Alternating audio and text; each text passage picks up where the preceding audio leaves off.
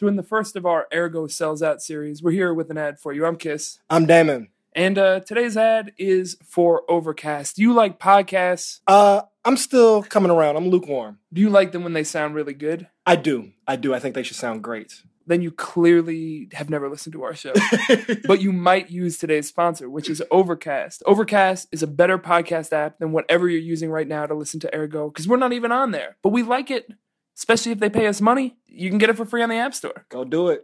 Enjoy the show.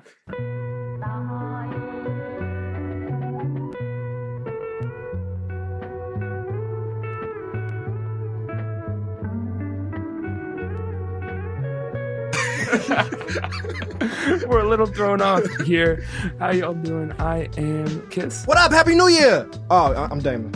And you're listening to Ergo, ergoradio.com, here on WHP K88.5. What we do here... That is verified. That is true. Facts. That is true. What we do here is live, long-form conversations with arters. Arters. I'm coining new terms already. New year, new terms.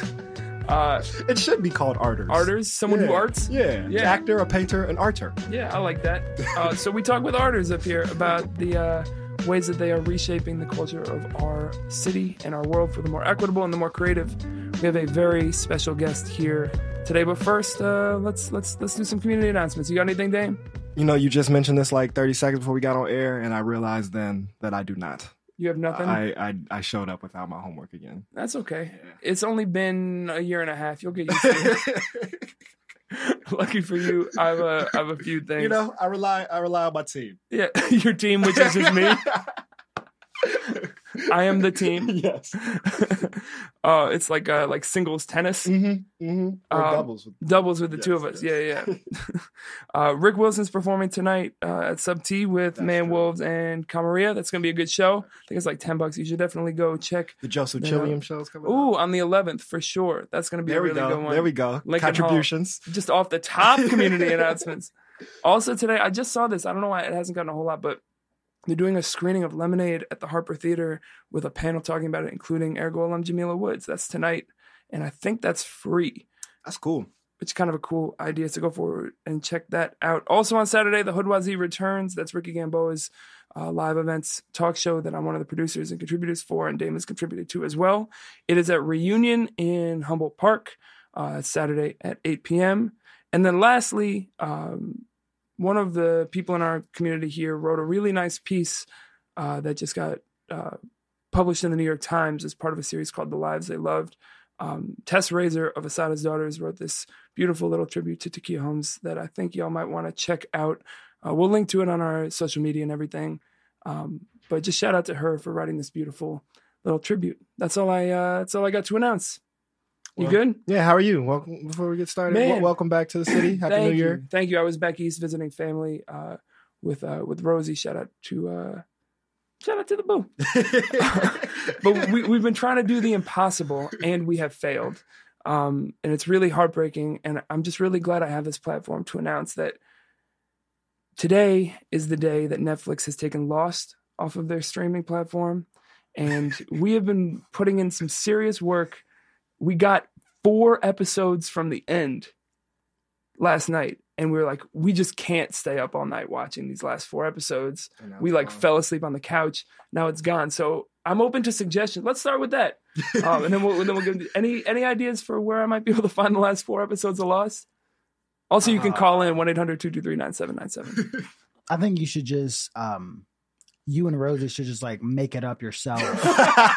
Film it, and then that would be a moment that you two have forever. That was way better of an idea than I expected. It's like you'd say like Footlocker. Yeah. We have to go back. So our guest, for those of you who couldn't tell or aren't really good at reading voices, is an actor, a comic, a writer, and just an all-around gem. Folks, we have Dwayne Perkins in the building. Bro, control. Hello, I am an arter. That's an art martyr. There you go. An arter of the highest regard. Yeah, I'll die for my art. Oh, an art martyr? Is that okay. Ooh. You don't even know how much I love a portmanteau where you put 2 words together. Yeah, We're off to a good start. I'm a witch.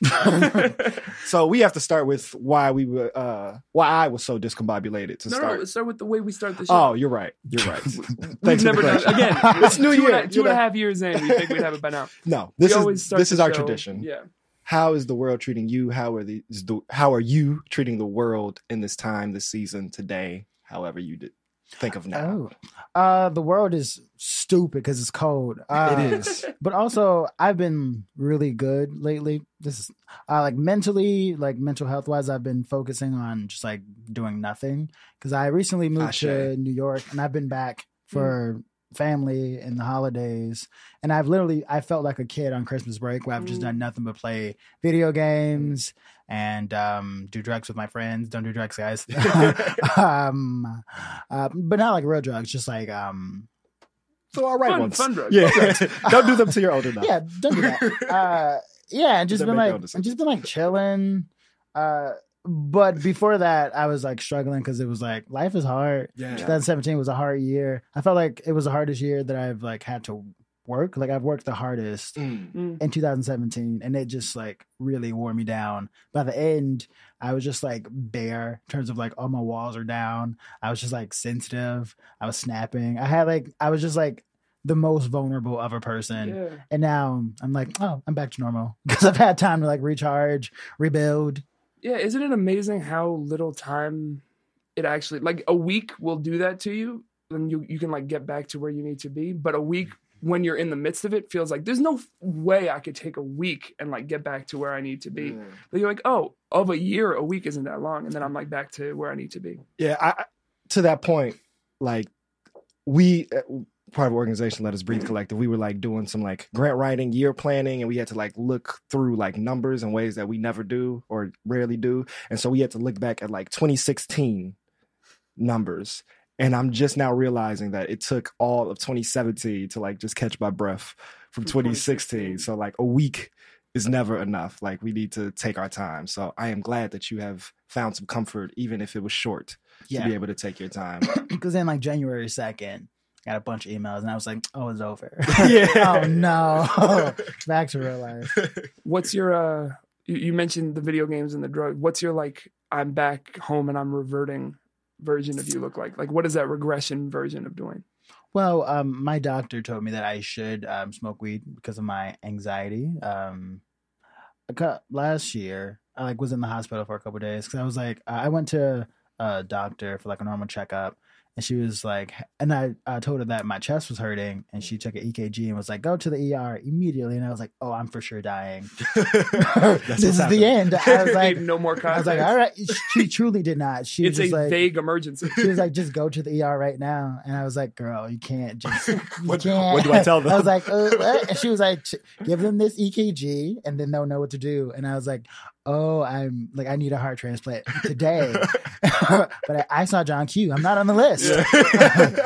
And so I went to the hospital and I was there for 2 days. I took a bunch of tests. And then at the end, the doctor came in and was like, hey, you have unchecked panic attacks because you have bad anxiety. And I was like, oh, but I'm not like a white person.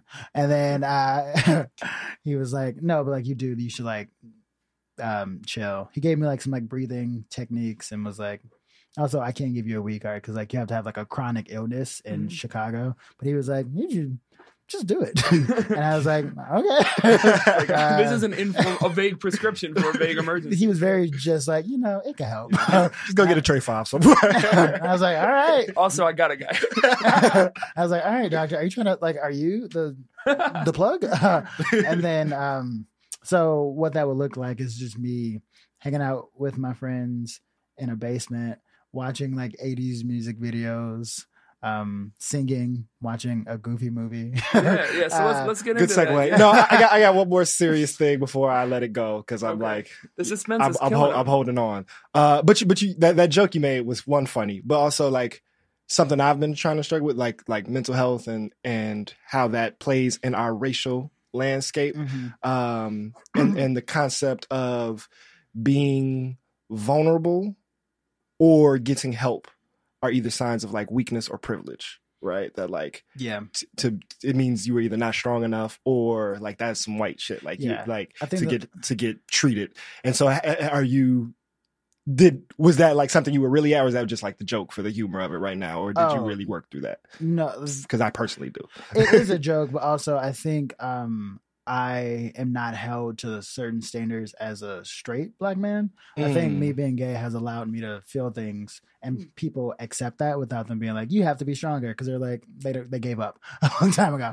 But I do think that there is this idea of trauma that is so ingrained in our lives that if you don't deal with it, then that's anti-black, because like trauma is black, and that's trash. That's like that no one should have that imbued upon them. So I do think that it is a thing that needs to be stopped, where people think you having therapy or you like dealing with trauma is weak. It's smart, and I think we'd be better as a race if we all cared more about mental health and was not afraid of being put down for saying you're sad, because that's a real emotion. That exists. You know, something I just realized as you gave that very good answer is that we need an intersectionality bell up here. Anytime like some intersectionality gets brought up, we just need a ding, ding, ding, ding, ding. Because I think I'm getting really tired of putting the intersectionality bell in post. I think the gender and sexuality aspect of it is real, and I think that was a real good example of like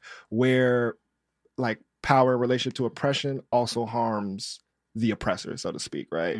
But we could transition from that, because that was a heavy start to as we're just getting our toes in this water. And let's go to what's really important. You have on the greatest hoodie I have ever seen in my life. For those who cannot see, which is everybody except for me and Daniel, our guest is wearing an amazing Powerline hoodie, Standout World Tour 1995, from the amazing movie, The Goofy Movie. Just tell me about it. Tell me how you feel wearing it. You're in a special place right now. A Goofy Movie is one of my favorite movies of all time, and this was a gift from my best friend for my birthday. Because that's a great best friend. Shout out. Yeah, her name is Asia Shout Bullock. out Asia. She's my creative partner. Oh, right. Yeah, we made a web series that was in the same festival as a web series as a short film that you were in. Oh, shout out! Thanks for bringing me into your story. Artists, I really Drive like Slow. that. Shout out to Terrence, you the one. Yeah, and she just knows me, knows my heart, and she knew that this would make me happy. She's special. Also, I had like an obsession with Tevin Campbell from a very young age, because I was like, I see something of myself in him. And when he was on The Fresh Prince singing Happy Birthday to Ashley, I was like, who is this guy? So even before he came out? Oh, wow. Like, I just felt like he had like a sensitivity in his eyes that I could relate to. And a friend of mine is a friend of his.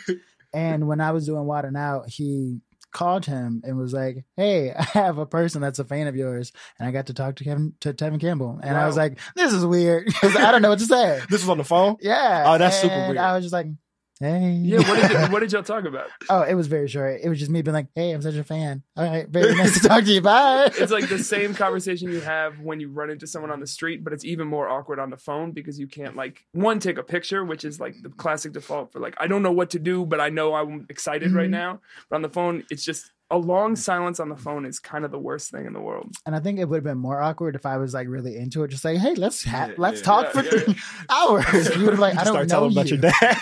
Like, oh my God. So let me tell you how you impacted my life.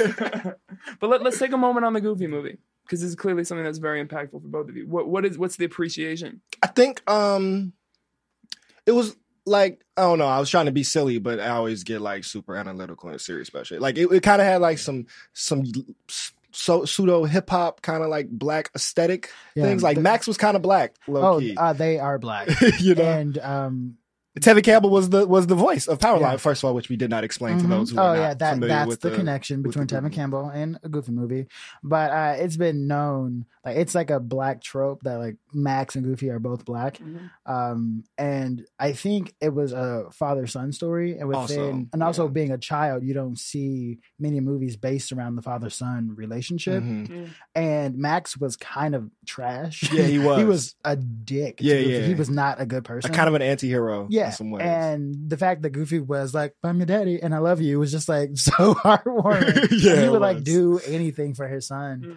And also it had really good music. Yeah. I think the conflict was more painful, because it wasn't like, it was just like a lack of appreciation for the love of your father. Yeah. And it was just like, yo, that's the only parent you got left. Like, man. And then And so Goofy wasn't the star of the Goofy movie, which was Yeah. also really, I think, a cool choice. It's like Zelda. Yes. I also have to like You put know. you on blast for not having seen a Goofy movie. yeah, have you not seen all yeah, Disney it is movies or something? iconic. No, so it's top 5 of the I have 90s not- Disney movies. I'm glad that this is coming Let's out do into it. the Let's do world. it. I haven't seen Disney movies. I haven't. Are you about to say seen- you haven't seen The Lion King? I've seen The Lion Okay, King. all I've right. seen like I've seen Look like at his I've face. seen the necessities, the bare necessities. oh, Yes, bravo. Bravo. But I haven't seen like. So we didn't have cable growing up, so I didn't see any of like the Disney Channel no stuff. excuse. VHS. I'm not trying to hear. We had a few tapes. I'm not gonna lie, we had a few tapes, but I'm just woefully underprepared. I've never seen Rugrats, never seen one, and then just on the largest scale, I've never seen Titanic, I've never seen Star Wars, I've never seen these big movies. I've never seen The Godfather. Oh, I just Reading the watched New Yorker that in your recently. house. We were just whittling. Just building cabinets. You know, the upholstery was terrific. No, I apples. was until a very old age, like a PBS kid. Like I saw a lot of Arthur. Mm. And ironically, I saw a lot of Arthur and a lot of the Fresh Prince. That's because I would come home at like 4:30 and it would be Sabrina the Teenage Witch and then the Fresh Prince, and I've seen every Fresh Prince episode. I think that's why your moral code is so intact, because you just were watching like the very intentionally programmed PBS. Yeah. It works. My parents, and we they just were- watch trash. Us Nickelodeon Disney kids are all messed up. But speaking of TV, we like to have segues here, and you're doing a good job of throwing out little tidbits that we can transition to. You were on Wildin' Out.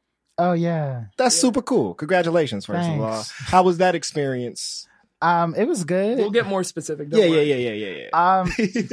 It was interesting. I learned a lot.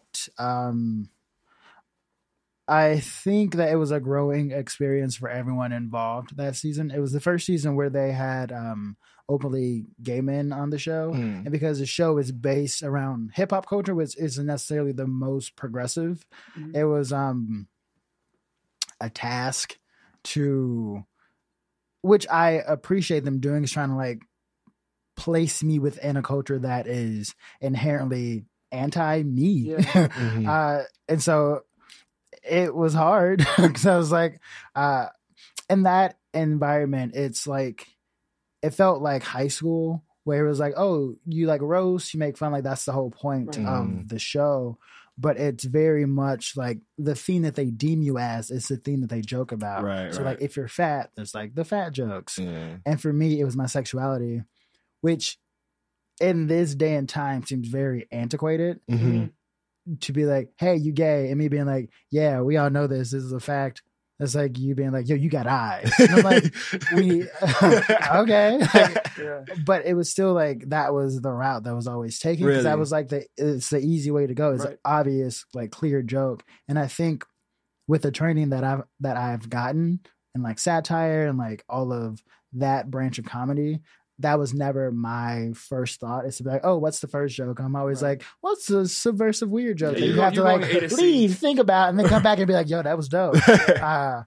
So I had to like adjust my comedy to Mm. fit the style of the show. Yeah, which is a Um, very distinct style, and like, you know, that's part of what has given it some staying power. Is like, Yeah. there isn't really anything else that feels like that Mhm. in the same way. It's like a brand within itself that I don't necessarily fit Yeah. perfectly into that box. So I had to be like, okay, how do I adjust to fit this? And also, how do I adjust emotionally and mentally to not take this stuff serious? Yeah, Because I think Mhm. coming up where I grew up on the South Side, being gay was always a thing that was used against me. right. And I grew up to be like, oh, whatever. Like, I love myself. That doesn't matter. But to be back in an environment where I felt like it mirrored my bullying childhood, but it wasn't the same stakes. Mm. I had to like mentally readjust to be like, this is not that. This is something else. But also, So you like, it's can't on take it. television. Yeah, so that's That's gotta the be super thing. triggering. But I've gotten many messages from people, Yeah. from like lots of like gay men being like, it's so good to see somebody like yourself so open and free about who you are in that environment and not be fearful. Mm. But there was a moment during the process where we had like a truth circle, Mm. because the showrunner was like, oh, we need to like raise the morale and get to know each other. And it got to me. So we're like going around the circle. People are like, oh, this is where I'm from. This is who I am. And it got to me, and the guy next to me like jumped at me to like make me flinch because there's just like a very masculine energy. And I was like, okay, we got to stop. We got to have a talk. Keep going. And I was like, look, y'all don't know who I am, so let me tell y'all who I am.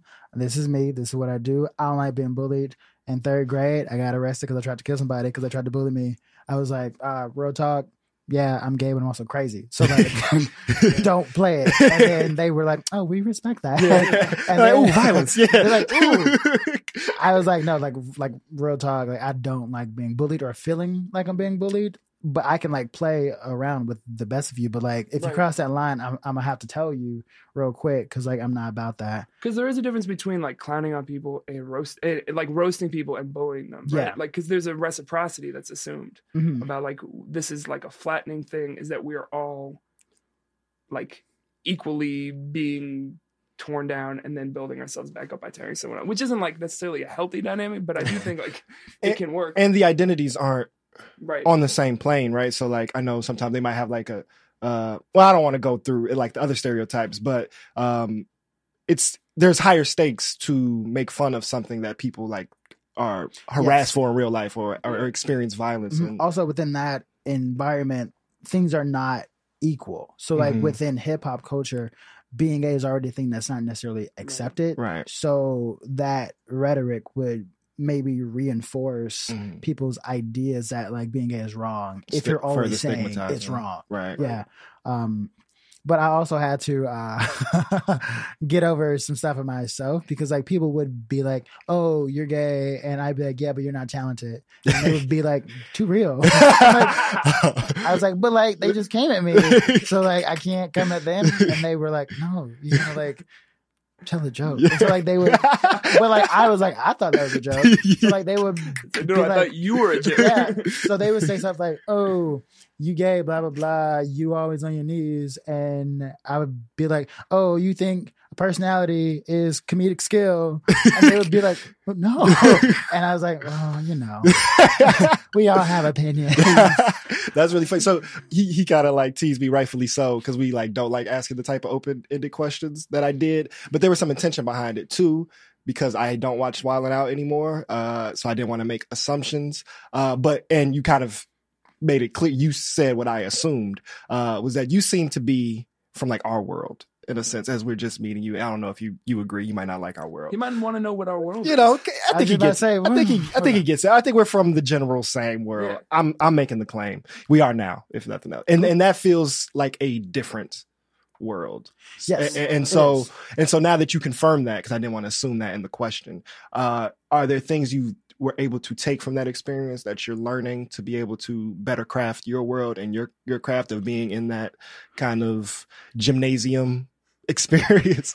Yes, it helped me develop a new like level of code switching where I've always had to code switch in my entire life from my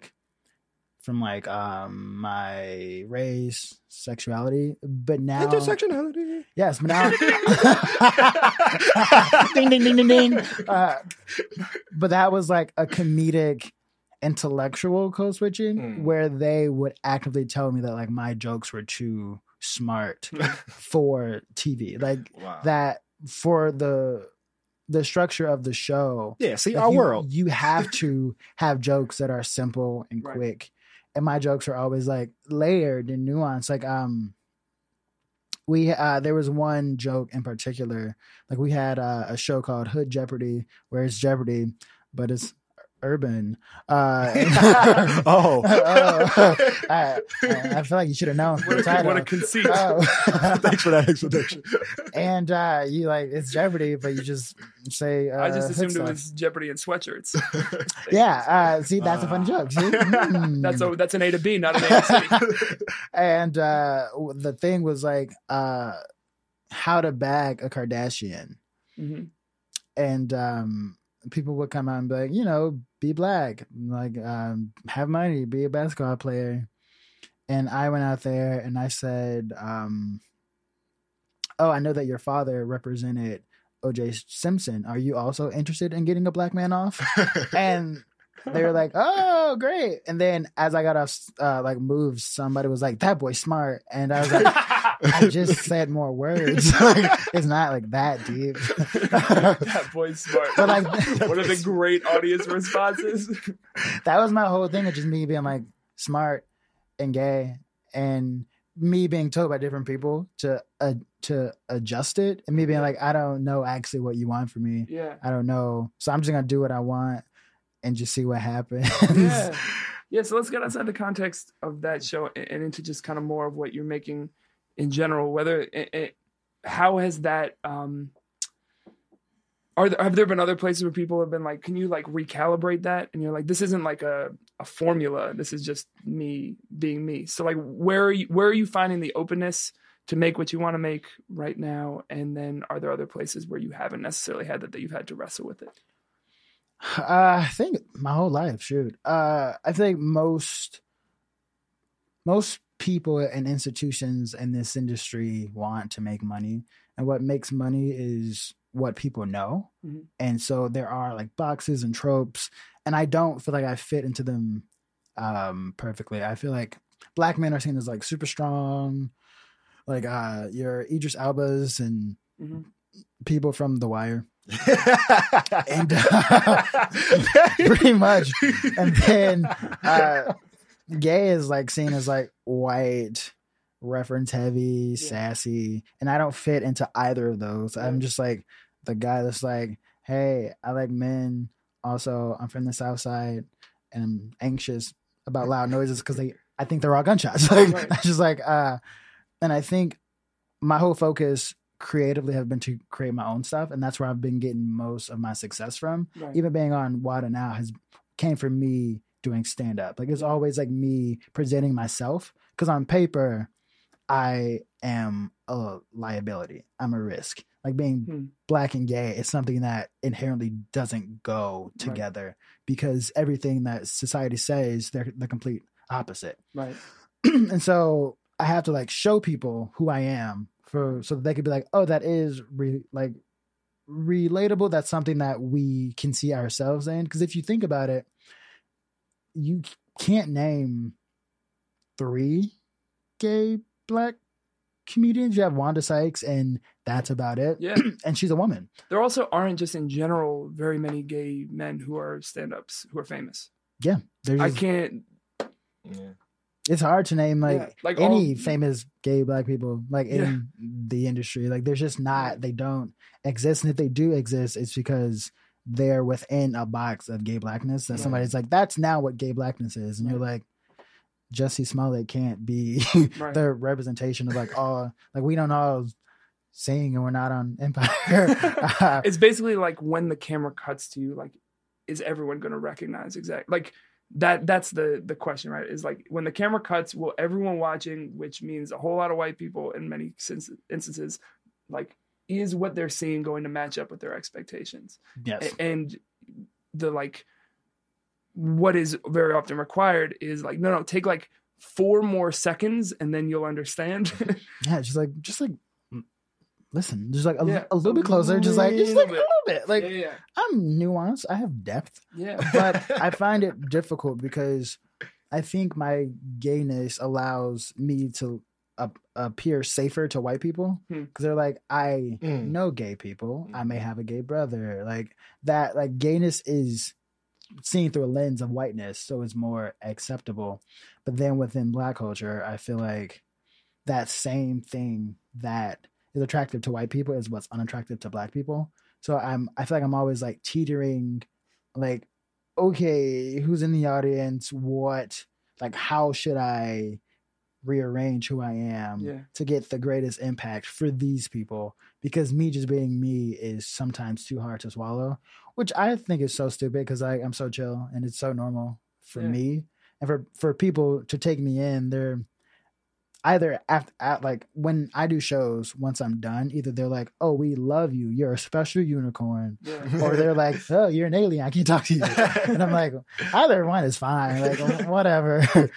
But I think I've as a artist, I think I've grown into myself to where I'm like, this is fun now. Yeah. Like, I used to be so terrified that because there was no one to look up to like me, that it was impossible. Right. But now I'm just like, oh no, I can just do whatever I want. There's no rules. And I'll try to be that person for someone else. Yeah. That's an exciting like Place to be realization. in, Yeah. yeah. So let's go a little bit back. Yay! I I agree. When what's the first time on stage for you? Or one of where did that enter into your life, the performing? Oh, yeah, I remember this moment very specifically. So when I was younger, I had a really bad stutter. So I've had speech therapy for like 15 years. It was like insane. I couldn't talk very well. And I remember, I think it was like 6th grade. We had those like pamphlets from National Geographic or like some of those things. Mm-hmm. And I would volunteer in class because I was like very smart. I loved like school. But every time I volunteer, the kids would be like, why? You can't talk. You take forever to answer stuff. But I'm like, well, none of y'all know the answers, you idiots. You take never to answer Yeah, I'm stuff. like, well, it'll come out eventually and you still won't know it. So like, whatever. And so I would volunteer and we were reading the Count of Monte Cristo, like a passage from it. And I was like, I want to volunteer. And we had to like act it out. And everybody was like, boo, sit down. And I was like, boo, class. boo, sit down. And I was like, The I'm going to read Sandman it. came out somehow.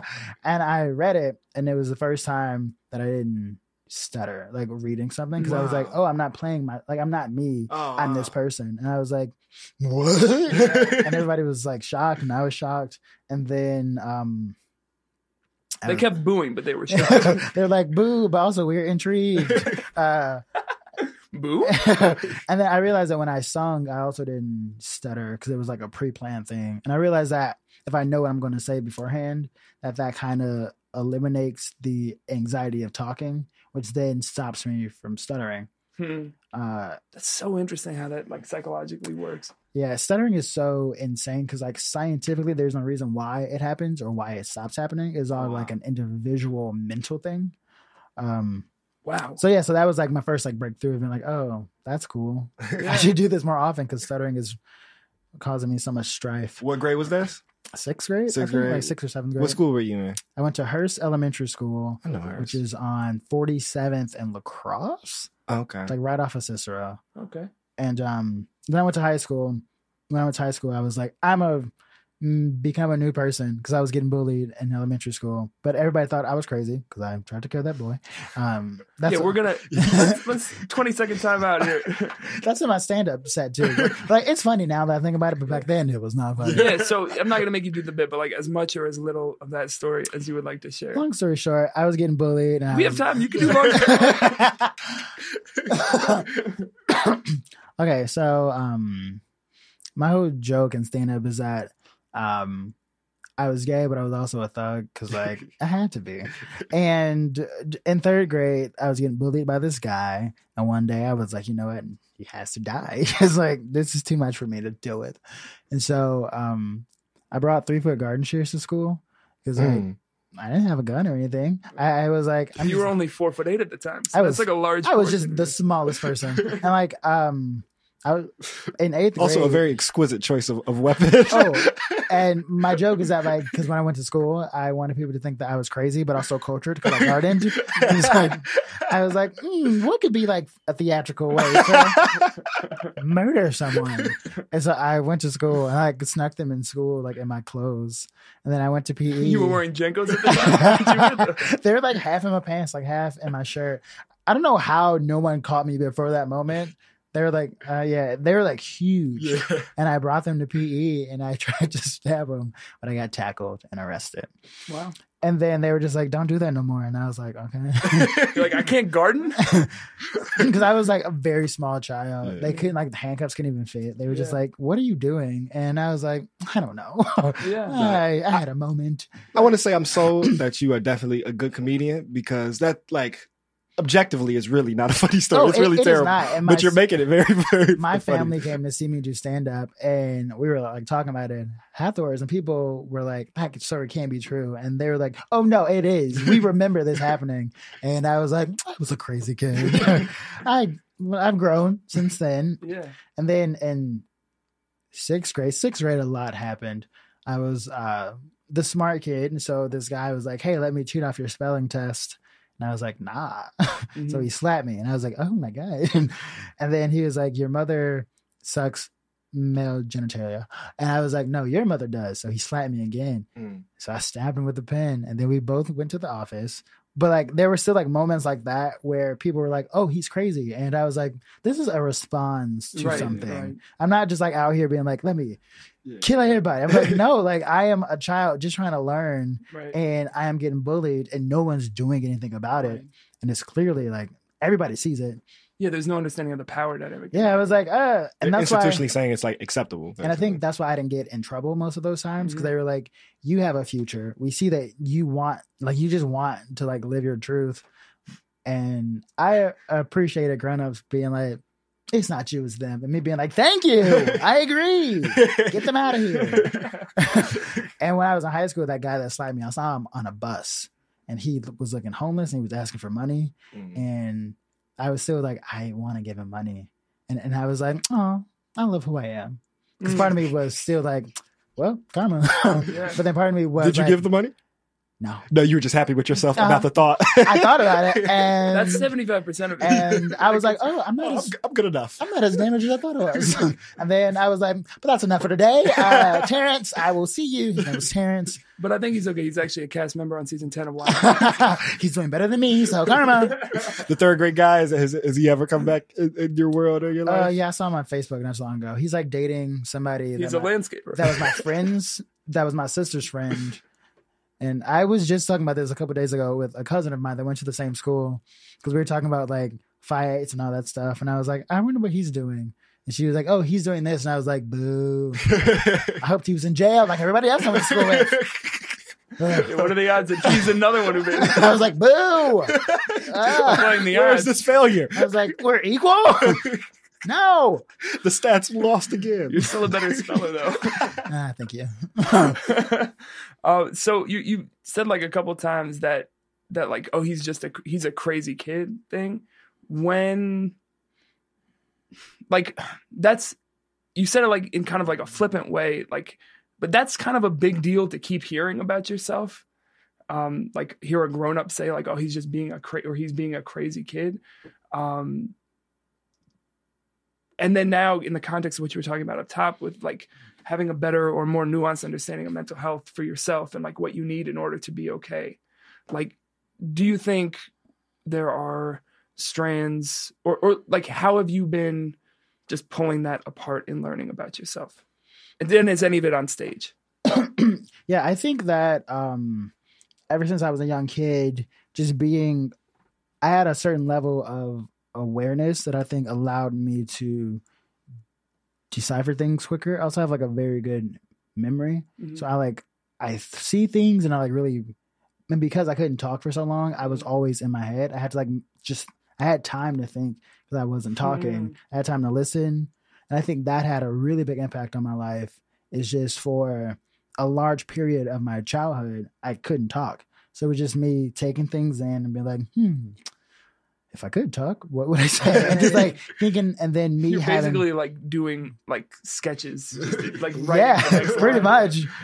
And then my stutter was based around like certain words and certain sounds. And so when I did speak, I had to strategically pick the words that were easier for me to say.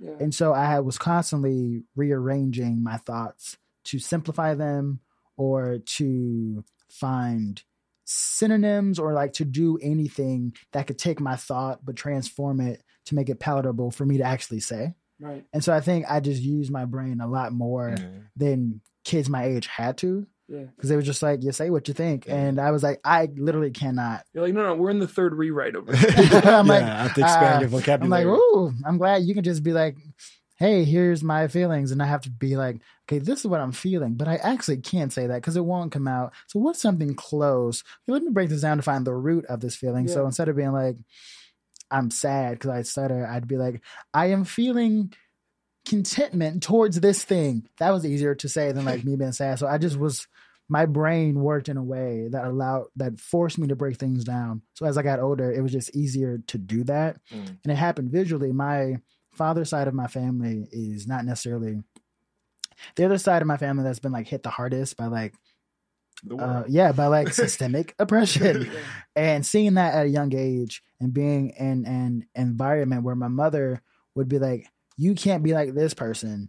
And I'd be like, okay, what's wrong with that person? Let me go examine them. And I'm like, okay, they do this and this and this. Is that what you think is wrong with them? Okay, so how do I not do that? And then I see people doing what I want to do. And I'd be like, how did they do that? Mm-hmm. Like the only reason I started working at Second City is because I saw Mean Girls. And I was like, oh, this is a good movie. Who wrote this? And I was like, oh, Tina Fey. And I was like, what did she do? Yeah. And then I saw that she went to Second City. And I was like, okay, I'll do that too. And then when I break it down, then I see things and I think like, can I realistically do this? Then if I can, I just go do it. Yeah. And then once I'm done with that, I'm like, okay, what's next? Yeah. And I think that is like what has allowed me to be who I am right now is just seeing things in a more academic, objective way of just being like, okay, let me break this apart, look at the pieces, what makes sense, what doesn't make sense. And I think when I talk to, like, I have a deep obsession with friendship because I think that I love friendship. It is, shout out to friendship. I think it is the purest kind of love. I think it's really fantastic to like actively choose to allow somebody in your life without any like you don't want anything from them but friendship. Yeah, which is like such like a, and you have to make it up from scratch a lot more than often people do in romantic relationships, because in romantic relationships there's like an example of what that, whether it's true or not, of what it's supposed to look like, so you're like comparing off an idea. Yes, there's like these weird rules. Yeah. Friendship, you're just literally freestyling. Yeah, like I could leave at any point. Like, yeah, it's like, who are you? Well, what do you like? What do I like? Oh, well, that's different. Okay, let's see. Okay, that works. It's just like it's fantastic. And I think that I have a friend named Marcus who went to this school, and we were just like talking about like love and what that means, like how it's a spectrum. And I've never like saw love as something. It was always like, this is your like family love, this is romantic love, and just like seeing how like everything else, it is a spectrum. I've been like, each person you have to create your own unique dynamic with, because like it's as if you're like two chemicals, and if you're poured in the same beaker, like you never know how that reaction is. So I meet new people, and the people in my life that I have met, like meet them, then I'm like, who are you? Right. And I like try to really create a relationship that's just for us two, because I'm not going to treat you the way that I treat you, because you're different people, you have different experiences. And I think that has like tailored my life to be a certain way, to where I'm just like, you know what? Everybody's their own person. Yeah. I feel like I'm in like my most like hippie stage of life, where I'm like, you know, love is great. You should love everybody. But it's funny because you say that, which is like kind of this openness, but then there's also like the way you got there is like, I just like how your brain works, because that was like very the like level of analysis of that, of what you just walked through, means that like you for months and years like figured a whole bunch of stuff out and like processed it about like, what does a friendship mean, and all the like you're actively thinking. He told you he was smart like 19 times. You ain't hear, you not listening. But my point is that it sounds exhausting to that processing of like, it sounds great to get to that point where you can just be like, every relationship is an individual relationship, and it's what, but like the work of that sounds really, really hard. Maybe it's not any harder than writing. Yeah. I think it seems exhausting, but I don't think it is, because I think that the pros of it outweighs the cons, because you're doing all this work to have relationships that are like filled with love and like happiness. So like once you've like done this work, it feels worth it, because you're like, I have a friend for life that like I love, they love me. I have like people in my life that like just like that are pure happiness, and I'm like, that is, I'd rather work for that than have like an easy going thing with a friend that's like, I don't even know who you are, like I don't. And I have this I'm in this improv group called Three-Peat, and it's truly like a group of people that I'm like obsessed with. I talk to them every day about what, like, it doesn't matter like what we talk about, we just like be talking about nothing, but it's like you curate these people in your life. I have this like idea about, a friend of mine died when I was very young. And up to that point, I was like, old people die. That's when you die. Right. And to have somebody that was so close to me die so young, and me being like, yo, he died when he was 16. Like, that's so little of life. And I was like, I feel like if I'm still here, I can't like waste time. Yeah. And I don't have time to give people time of my life if you're not worth it. Like, go away. Like, and I've been like practicing to like, and this is like both selfish, but also like whatever, like curating the best people that I can find and surround myself with them. Yeah. Cause I'm like, why not? Yeah, that's like that's a good project. Like if you're going to be spending your time doing something, if you're going to be like working towards something, being surrounded with people who are pure happiness is like a good thing to work toward. And also being in the industry that I chose to be in, which is so personally draining. Yeah. You need to and I honestly see why so many famous people like go crazy. Yeah. Like child stars, I see why they grow up and they're insane. Cause like it's such I wouldn't want anybody to become an actor unless they really wanted it. Because it's just an art that forces you to be more human than everybody else around you. And that's like that's not a thing that I don't think a normal person who's not like mentally stable can do. Right. Whereas like, hey, we're going to judge you as you are as a human in real life, but by like these standards that we've just created. Right. Well, that's the crazy thing is that they're forcing you to be more human at the same time they're dehumanizing you. Yeah. And it's like, like it will screw you up if you are not like mentally like stable. Like it's not a good industry. Yeah. But it's like, so like if you can find the right people, find the projects that really speak to you, it's like the best, but it's also the worst. Cause it's like this, like by the same token, you're like, this could be the most fulfilling for my heart, or it could be the absolute worst. I remember I had an audition for Roots. And it's every black actor. That's a real Hollywood shuffle shit. It was a couple years ago, and they were like, "Hey, we want you to audition for Kunta Kinte," and I was like, "What?" Was this on stage? No, this was like for when they did the miniseries. They did bring Roots back to TV. That happened. I forgot. And I auditioned for Kunta Kinte. And the sides were just like me, like getting whipped and just like bunch of like slave stuff, you know, slave stuff. And I did we'll fill the details in later. Then finish writing. Like one of them was like he's like sitting in a tree talking about goats, and I was like, okay. Then one of them was like literally he's like tied up getting beat, and so I like did it, and then they like I sent them my tape. Then they emailed me back. Well, they emailed my agent, and the notes that they gave me was that. I looked too good. First of all, they were like, we need him to like look less put together, like grow out your hair, like wear just like a t-shirt. And I was like, okay. Then they also was like, he looks a little dead in the eyes. And I was like, tell me what slave do you think would just be like glimmering in the eyes? Like just a real thirst for life. Like, also, thank you. I was like, a lot of whimsy. And then I tried to do it again, and I was like, I don't like to pretend to be like, this is not like, I'm not there. Yeah. I was like, I praise people like Lupita, who I'm like, you, like, I don't want to actively like do, like, I don't want to do that kind of art.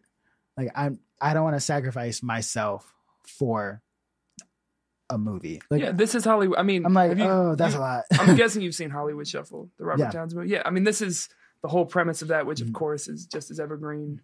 Like now, how have you, and you mentioned like, well, when you find the right people, it's like the most exciting feeling in the world. And the people who you said are your friends are also, you know, whether it's Asia you made the web series with, or, you know, the Three-Peat folks, do you find that the people who you feel most connected to and you have these like wonderful relationships with tend to be people who you collaborate artistically well with? Yeah, they're all the people that I work with. Like me and Asia, we do all of our stuff together. Three-Peat has some stuff that we're working on right now. And that's like the most, like, that's what keeps me going. And I still do like the other stuff, but the other stuff, I now have a place where mentally I'm like, this is a job. Right. And I have to like think of it as like an office job where I'm like, okay, I'm gonna go in, play thug number 2, get this check, and then I'm gonna leave and never think about this again. Mm-hmm. And then I can leave and be like, okay, Three-Peat and me and Asia stuff is like stuff I can like actually commit myself to, like emotionally, because I've reached a place in my skill where I can like do things, like I can like act because like that's just like a skill that I have. Right. But I don't necessarily have to give you my heart. Like I'm not Right. doing that because like you know, thug number 2 does not deserve my heart right now. Like I'll give you all of my. Give me skills. thug number 1 and we can talk I'm about like, it. maybe. But like It's a more rounded out backstory. and I do think that there is, and that's not necessarily the best mindset because I do think that there is a place where you can humanize thug number 2. Like people need to see that character, but also You got to sustain. I don't. Yeah, I'm like I have to worry about what I got to do after this. Like I got to worry about Dwayne yeah, number 1. I'm like I'm a real human being that has feelings and emotions. I had an audition for Empire, and like the audition was just like walk in, say a line, get shot. And I remember that was literally what it was. Oh, God. And Being then- a casting director must be so tripped out. You're just watching people do that over and over and over again. And the and like the script was like walk into ghetto ass records, like that was the name of it. Like, and then you walk in, say something, you get shot, and I did it. But I know that day, like mentally, I was not there, and I remember getting shot and me being like, "Ow," and then being like, "Oh, I should have fell. I should have been on the ground." I'm like, ugh. And then I was like, "Oh, I'm not gonna get this at all." But I was like, I'm just not in the mood to get shot. Like, this is not like. Do you see what's happening in the world? Yeah. Like, I'm not there. I don't want to mentally go there because like that's where I am in real life. And I'm like, that's gonna trudge up some feelings that I have to deal with once I leave this room. Yeah. And like life is still happening. So like I'm sorry, I'm not gonna be thug number 2, but that more well-adjusted person will be. Because also I went in there and I was like, oh, these men look like they just got out of jail. I'm wearing a fur coat. Let's be real. It is a different character choice. It is definitely a different character choice. Yeah, that's definitely a thug number 1 choice. And like Yeah. and like I can do that, but also like the roles that I want are just not created for me. Like one of my dream roles would be John Dorian from Scrubs. I would love to be like the character that's just like goofy, I totally see has like that. fantasies. Yeah. I'm like I want to be that person, but they're always like, no, You you're gotta gonna be Turk. And I'm like, Turk is fine, but also why can't? Yeah. He just likes sports. Yeah, man. That's pretty much He it. does. He's just like JD is such a good character. it is. It's such Shout a out to good Scrubs. character. Yeah, it is. How does your stand up fit into all this? Because I know you haven't been doing that for that long. And what kind of doors has that opened up in terms of that, like imagining the characters you want to be when you have all the control? The reason that I started stand up is like, I wouldn't say selfish, but it's very strategic. I was doing a show in DC called Black Side of the Moon, and it had 3 stand-ups in it. Felonious Monk, Dave Hellerman, Sonia Denis. 2 of the 3 have been up on the. Yes. See, we're in the same. You thought I was bullshitting when I said we're in the same world. Yeah. I knew that way, and I was like, "Oh, you were in that thing with that other thing that I was in." Yeah. And I would see them do stand up, and I was like, "Oh, that's cool. I like that. That's fine."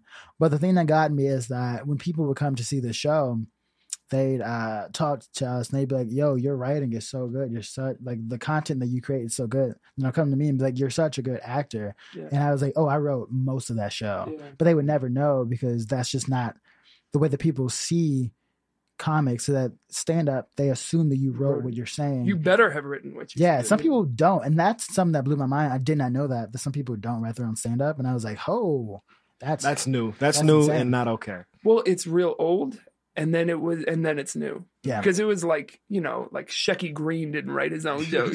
Like those cats, they would just like recycle. They'd be like, "Are you going to do the rabbit bit tonight, or am I going to do the rabbit bit tonight?" Yeah. But yeah, no, that's interesting. So then you saw that like credit where credit's due being given more equally. You were like, I can do that. And I was like, I can do that. And then they were like, you should do it. And so I did stand up for the first time last Thanksgiving, like the day before Thanksgiving. Sonia used to host open mic called at Cole's. Mhm. And I went there and they were like, oh, you're so good at this. And I was like, oh yeah, I've been doing like comedy for like a decade, just not in this like vein. Yeah. And it truly has made things so much easier because I think that people see me differently now. They see me as a creator of content and not necessarily just an actor that's funny. And also it's been easier to like push my own brand where I'm like, hey, I'm gay and I'm black. Let me tell you how these actually go together. Yeah. Because most of you don't think that they do. And it's been the easiest way to like so like nail down my brand. And with the air quotes for those. Yeah, because I truly hate brand. It feels so like Hollywood. It's so stupid, but like, it's true. You are. Everyone's a brand. Everything's a smash. We understand. You are, and like especially as a stand-up, since the content that you're creating is usually based off of you, so you are your brand. And the opportunities I've gotten from stand-up, like within this last year, it's been crazy because I think that the amount of work I've gotten has like doubled. And I think it's simply because people give you a different amount of credit when they see you do stand up because you're by yourself. And if you can hold your own by yourself and you wrote that, it just means more than if you're in sketch. Because then, and it also forces you to either be good or be okay with being bad. And I'm not okay with being bad. So I'm like, so I have to be good because like there's no out. Like if you're bad, it's all your fault. Like you can try to be like the audience is bad, but also be better. And there's no fallback. Yeah. So, and it's so, I don't like being in like awkward situations.